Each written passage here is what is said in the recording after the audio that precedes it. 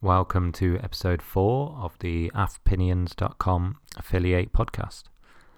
In this episode, the topic is future-proofing. By future-proofing, I mean how secure is your website in terms of changes that may happen in the future. This is obviously specific to all businesses, but it's an important question, and I think over the years, the way affiliation has changed make this a good topic. In the past, people would do things like keyword stuffing and all sorts of what people call black hat SEO tactics, and would generate good money from affiliation. Inevitably, times changed. Google clamped down on it. They didn't really like the methods that people were using, and the content wasn't good enough. So people went from making lots of money to nothing, because their websites were not banned from Google, but marked as low quality, spammy websites, and so they stopped making money. Something that works now doesn't necessarily work in the future.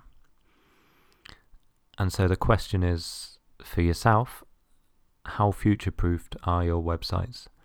Do you use tactics now which are maybe a little bit suspect?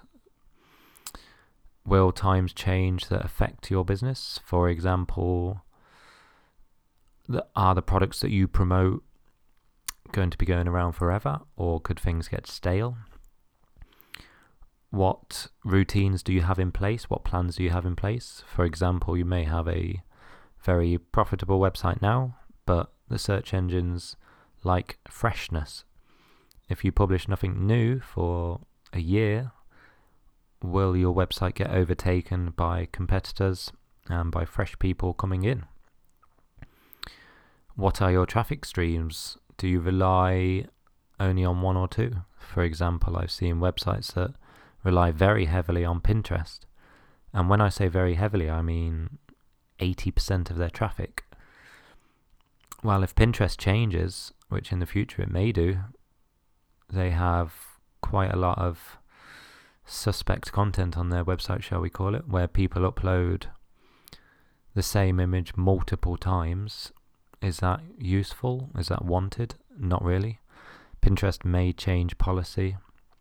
They may stop people linking to the same pages so many times. Or they may not stop it, but they may punish it. Those websites are vulnerable.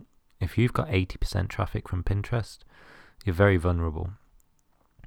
In terms of how to future-proof, it's important to list the things that will always stay the same.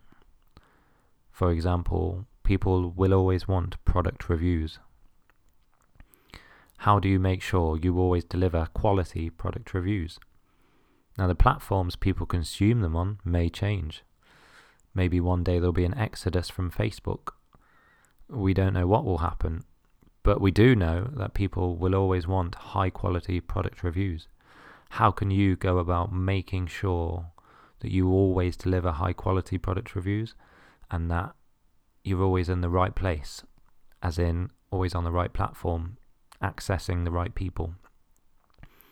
I think this is something I saw the Amazon owner, Jeff Bezos, talking about, where he said, we don't know the future, but what we do know is that customers will always want good products at good prices delivered to their house.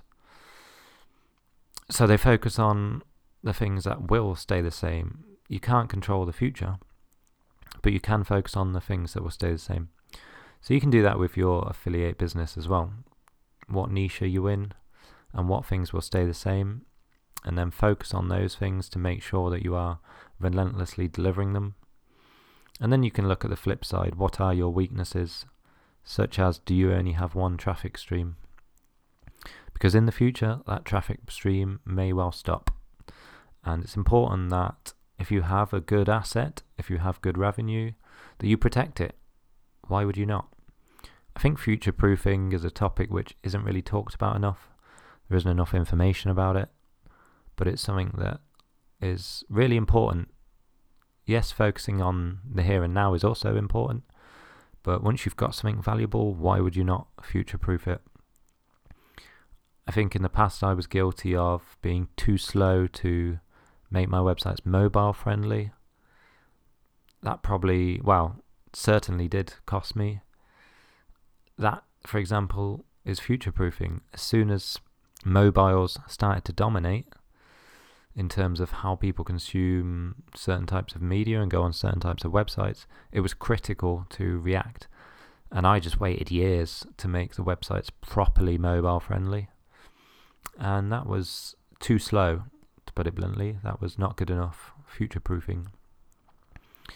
So I hope that helps. That's it for this episode. And if you enjoyed it and found it useful, please subscribe. And hopefully catch you in another episode. Cheers.